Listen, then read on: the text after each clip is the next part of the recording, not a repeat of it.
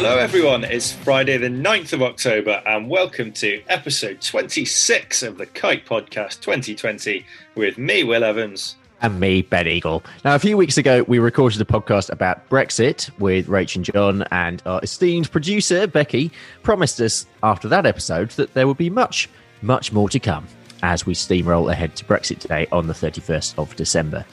With this in mind, today is the first of our Brexit focus sessions, and today we're talking Brexit and Labour. Don't ever say that we don't treat you on a Friday, dear listeners. To do this, we're joined once again by Rachel Madeley-Davis, who is a consultant for Kite based in Wales.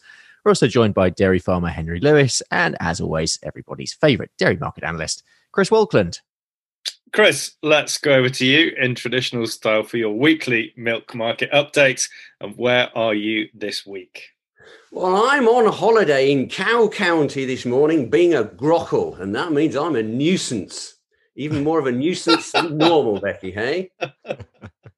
As everyone knows, Cow County is Devon, which has more dairy cows in it than any other county in the UK. And I thought about going to Cornwall for my hollybogs, but apparently when you cross the Tamar Bridge, you've got to self-isolate for 2 weeks, even when there isn't a pandemic. Now, there is one, it's double the quarantine. And I haven't been to Devon for ages, and frankly, I'm amazed. That's because I've been listening to the environmentalists banging on about ruminants ruining the planet. And with all these cows, I thought Devon would be an uninhabitable, desolate, barren wasteland. Something like a scene out of Mad Max film or something. Now, clearly parts of Devon are uninhabitable, desolate and barren wastelands, unless you're a pony, but the rest of it is stunning. Beautifully green, amazingly green, apart from the bits underwater, and that's quite a lot. And if cows are killing the planet, they don't seem to be doing Devon much harm. But what of the world outside of this idyllic, thriving, unspoilt, ruminant-filled land? Well, the market has had a decent week, I'd say, especially when set against a backdrop of significant negativity that some market watchers are forecasting. On the positive side, the GDT was up again, not by much, 2% or so, but this added to the 3.6% of the previous auction. Powders were up a bit, butter was up a lot. And I know two swallows don't make a summer and two positive auctions don't turn a market, but we'll take those two GDT increases. On my calculations, the commodities convert into a price of around 27p. In Europe, land butter is stable to slightly firming, if anything, but only slightly, at around 3,300 to 3,400 euros. French butter tumbled nearly 200 euros this week, but it was miles ahead of the real market for some reason, so a drop wasn't unexpected. And last week, French whole milk powder dropped back 150 euros. I said that was a fluke, far too much for reality. This week it's back up, so it's regained some ground as expected. Skim powder continues to increase slowly and steadily, up a decent 30 euros this week. So that's moving in the right direction. And just like the GDT, in Europe, butter and skim are also returning 27p. The futures, after a couple of weeks of declines, they're back up again for butter, which is good news, but we don't have the target 3,500 on the board just yet. North to 2,300 euros for skim, but it is getting closer next year. And again, reflecting those prices in the milk price puts us at 26.5 to 27p. So everything's pointing to that sort of level. But I'd expect some UK processors to get a premium over that price. So it's okay. It's not brilliant maybe, but it's okay. In the UK, cream is still stable at 160. That's a decent price in this market, I'd say. But the EU again is driving things. Spot milk again is 30 to 32p. Again, a pretty good price. And there's no weakening of cheese. In fact, that still looks strong and stable. So that's it. I'm off to do a bit more grockling and annoying of the locals around this fabulous dairy county. And I might even sample some of the wares with a Devon cream tea as well. It certainly beats those imposter pasties from across the border. Anyway, all the best. Goodbye. Thank you, Chris. It's nice to hear that you've still been keeping your eyes on the dairy market even when you're on holiday. Clearly, your wife has had a brilliant. I know. I wouldn't want to let my listener down. Oh, thank you very much, Henry. Welcome to the show. Can you tell us about your business and why the Brexit and Labour topic is important for you? Right, Ben. We're running a dairy farm here in rural Herefordshire. In my opinion, nicer than Devon. Employing a mixture of Eastern Europeans and UK, mostly UK. About 30% of the workforce would be Eastern Europeans. 3 times a day milking, just under 900 Ks. Brilliant. And so the Labour topic specifically, Rach, I'm going to turn to you because we talked about a whole range of Brexit topics last time, but we touched briefly on Labour. Can you give us your Brexit update now, perhaps particularly in regards to workers? It seems unbelievable. I think it's 3 weeks have passed since we last talked about this. What is the update? I suppose the update really is that there is no update. So unfortunately, we're sort of no clearer or no closer to a deal, or that's the messages that are coming out. That sort of deadline, Boris's deadline of the 15th is creeping ever more closely. It's next week. So to say the pressure on is an understatement now. So that's the sort of in terms of trade deal where we're at. I think, as I said last time, there is more to Brexit than a trade deal. And actually, long gone are those days where we thought we might get a soft Brexit. And actually, the government sort of released this amendment to the Immigration Act earlier in the year, where we will be moving on to a points-based immigration system as of the 1st of January 2021. So I think the risk is, because of the trade deal dominates so much, because that will affect our lives. And actually, the risk is that people are perhaps less aware of the other legislation that will filter through as a result of our exit from Europe.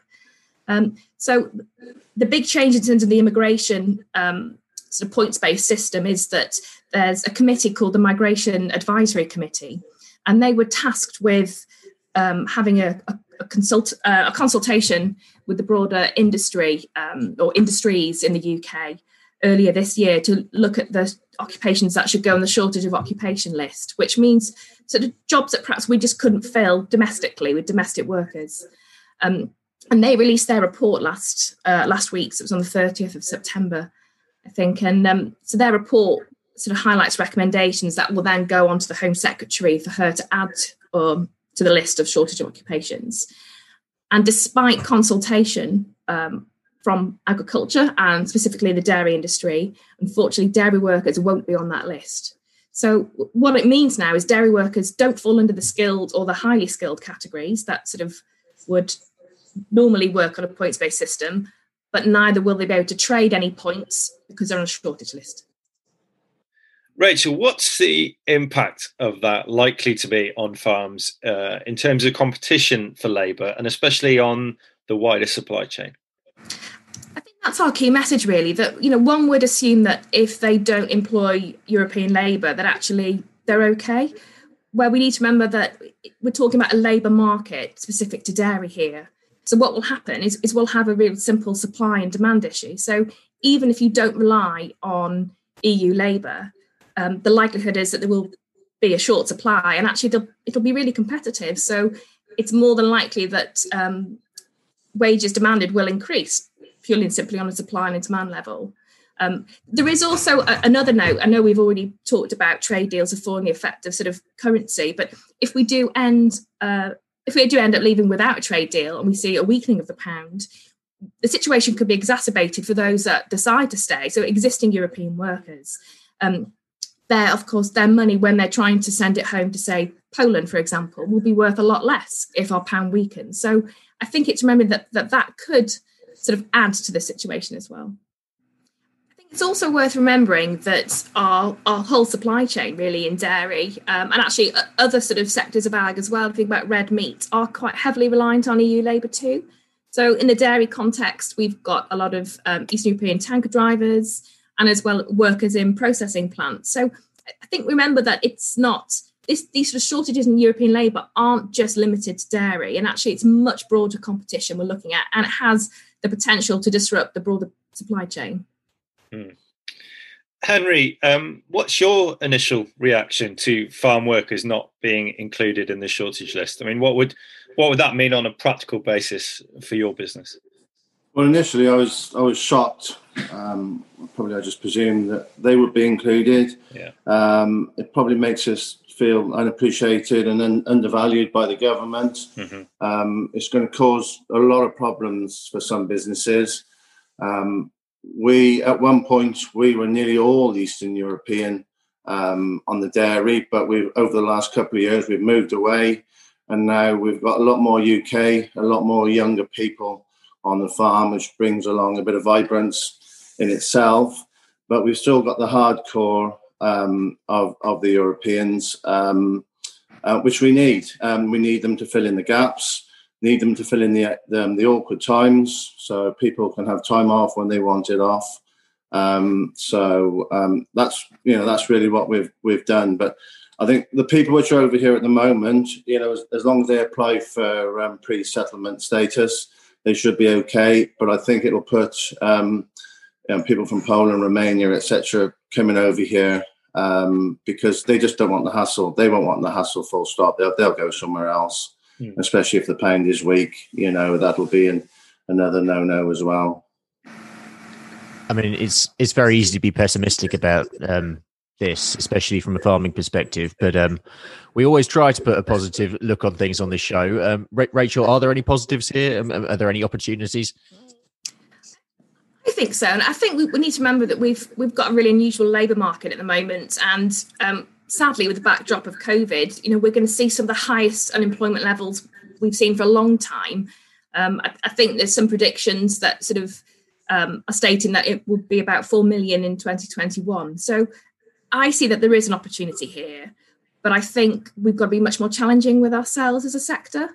We've got to make our jobs more sort of more attractive, I think. And actually, COVID, on the twist of it, has actually made people appreciate a work-life balance a lot more.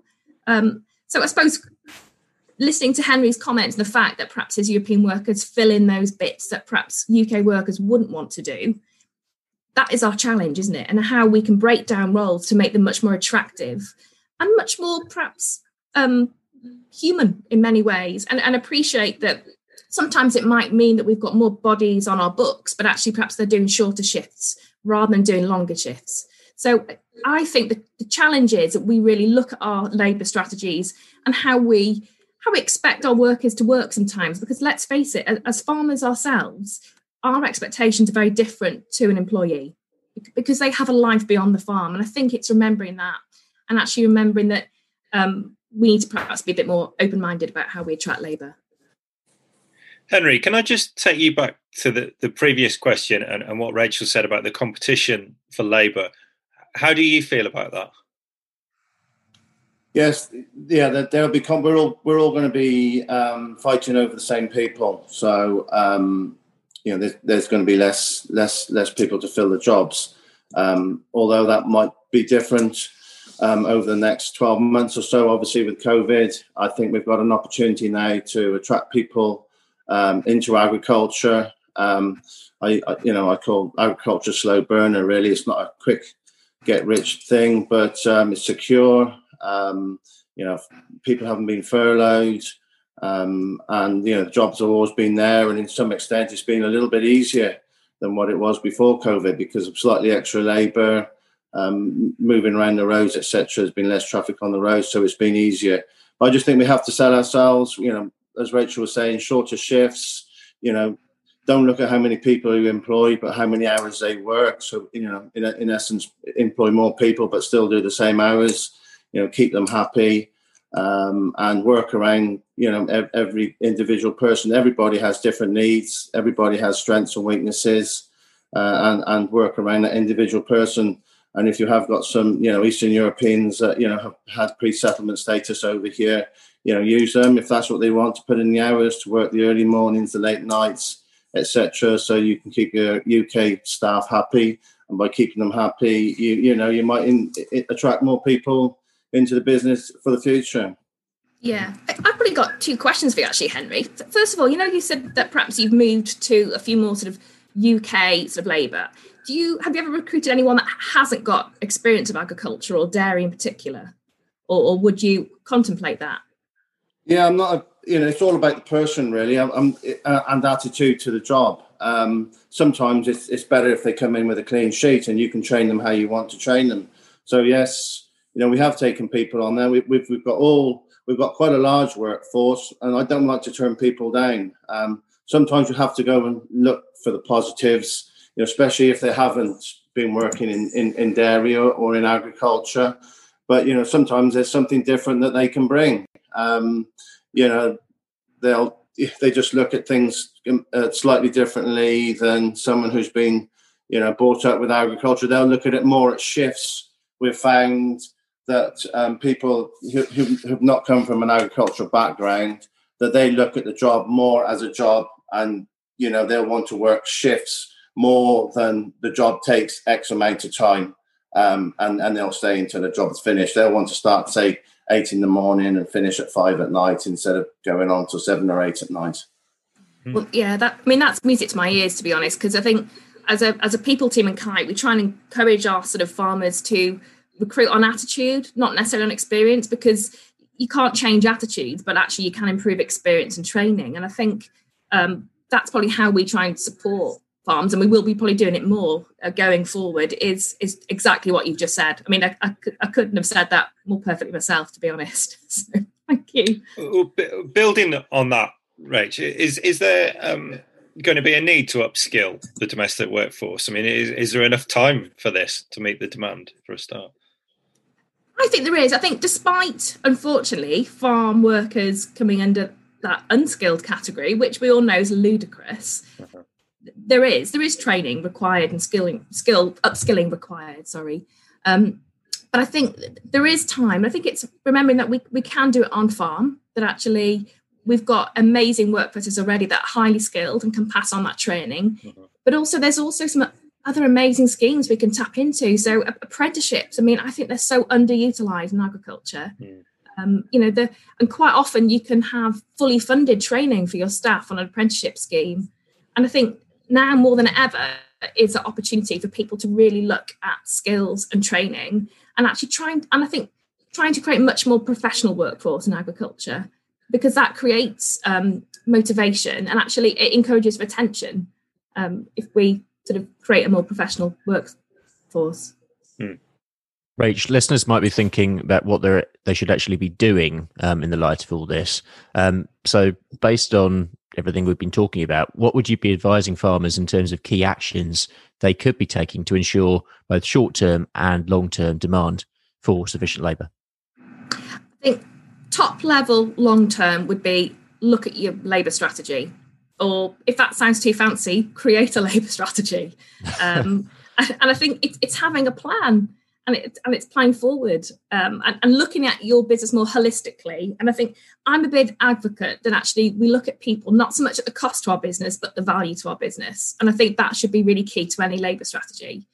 I think in terms of more everyday level, it's things like training we discussed, like simple protocols, having basic protocols in place so people know what they have to do day in, day out. Daily checklists are one of my favourite things again. And I think all these simple tools can actually help people that are experienced in ag, but also inexperienced in ag. On attracting labour, we've got a youngish workforce now, and we've sort of done that on Facebook. And the traditional methods of looking for labour have gone. Facebook has got us a lot of staff, and the more young people you employ, they all talk on Facebook and Instagram and all the rest of it, and they start spreading it around. And if they like the place they work, they will tell their friends, and their friends will want to come and work for you. And we've found that out, and that makes a big difference. You keep a few people happy, and it'll spread out, and you'll get a good name. And that's got to be good for the future of your business. And that's your brand. You've got a brand there, and without perhaps knowing it. And I feel like you're like a people pin-up, Henry, to be honest. I mean, it's exactly what we're encouraging people to do. I think I think, yeah, you're like our ambassador. You didn't expect to be described as a pin-up this morning, did you, Henry? So, Henry, based on everything we've talked about today, what steps do you think you're going to take to mitigate any potential impact on your business? Well, hopefully we've already put actions in place. The Eastern Europeans we've got working for us are good guys. We've got some good guys. I want to keep them. I don't want to let them go. So I'll make sure that they apply, and I think they've already applied for pre-settlement status. My assistant HERS manager is Polish, and I wouldn't want to lose him. Also, just keep employing, UK people or people when they come along, and just take the pressure and just make the environment better for people who are working on the farm, so they're not stressed and not working the hours. As I said, when a good person comes along, I never like to let them go. And, with the size of unit, we can take a person on and just drop people's hours back a bit, and they're not worried about losing a couple of hours. In fact, they'd rather, they could take the time off, weekends, evenings, mornings, etc., to be with the family. So just make the environment better. And I think we have to be more professional, and businesses have to be more professional about the way they employ people, health and safety, and all the rest of it, really. Okay. Can I just chip in, really? I think what you're saying there, Henry, is something that we are really starting to talk about now. And it's about farms almost seeing themselves as a brand. And I know, again, that sounds a bit fancy, a bit like Labour strategy, but why not? We shouldn't be. We're businesses. And actually, when you sort of get your brand and your brand values right, that means you're attractive to not only consumers, which we need to remember are key here, but also employees. And I think by having conditions right, having a clean toilet, it sounds ridiculous, but it's such a Billy basic, and it's so important to staff. And sort of making your farm sort of attractive. Have you got somewhere they can change? How can they shower before they go home? All these things, I think, are things that we're going to have to really focus on going forward. Well, that's all we have time for today. But a big thank you to our guests today, Rachel Madeley-Davis, Henry Lewis, and, of course, Chris Walkland. Yeah, thanks also to you for listening. We hope that you found this episode useful. And if you have, we'd love it if you could leave us a review on whatever platform you're using, or just give the podcast a shout out on social media. We'll look forward to you joining us again next week. But for now, have a great weekend, and it's goodbye from all of us here.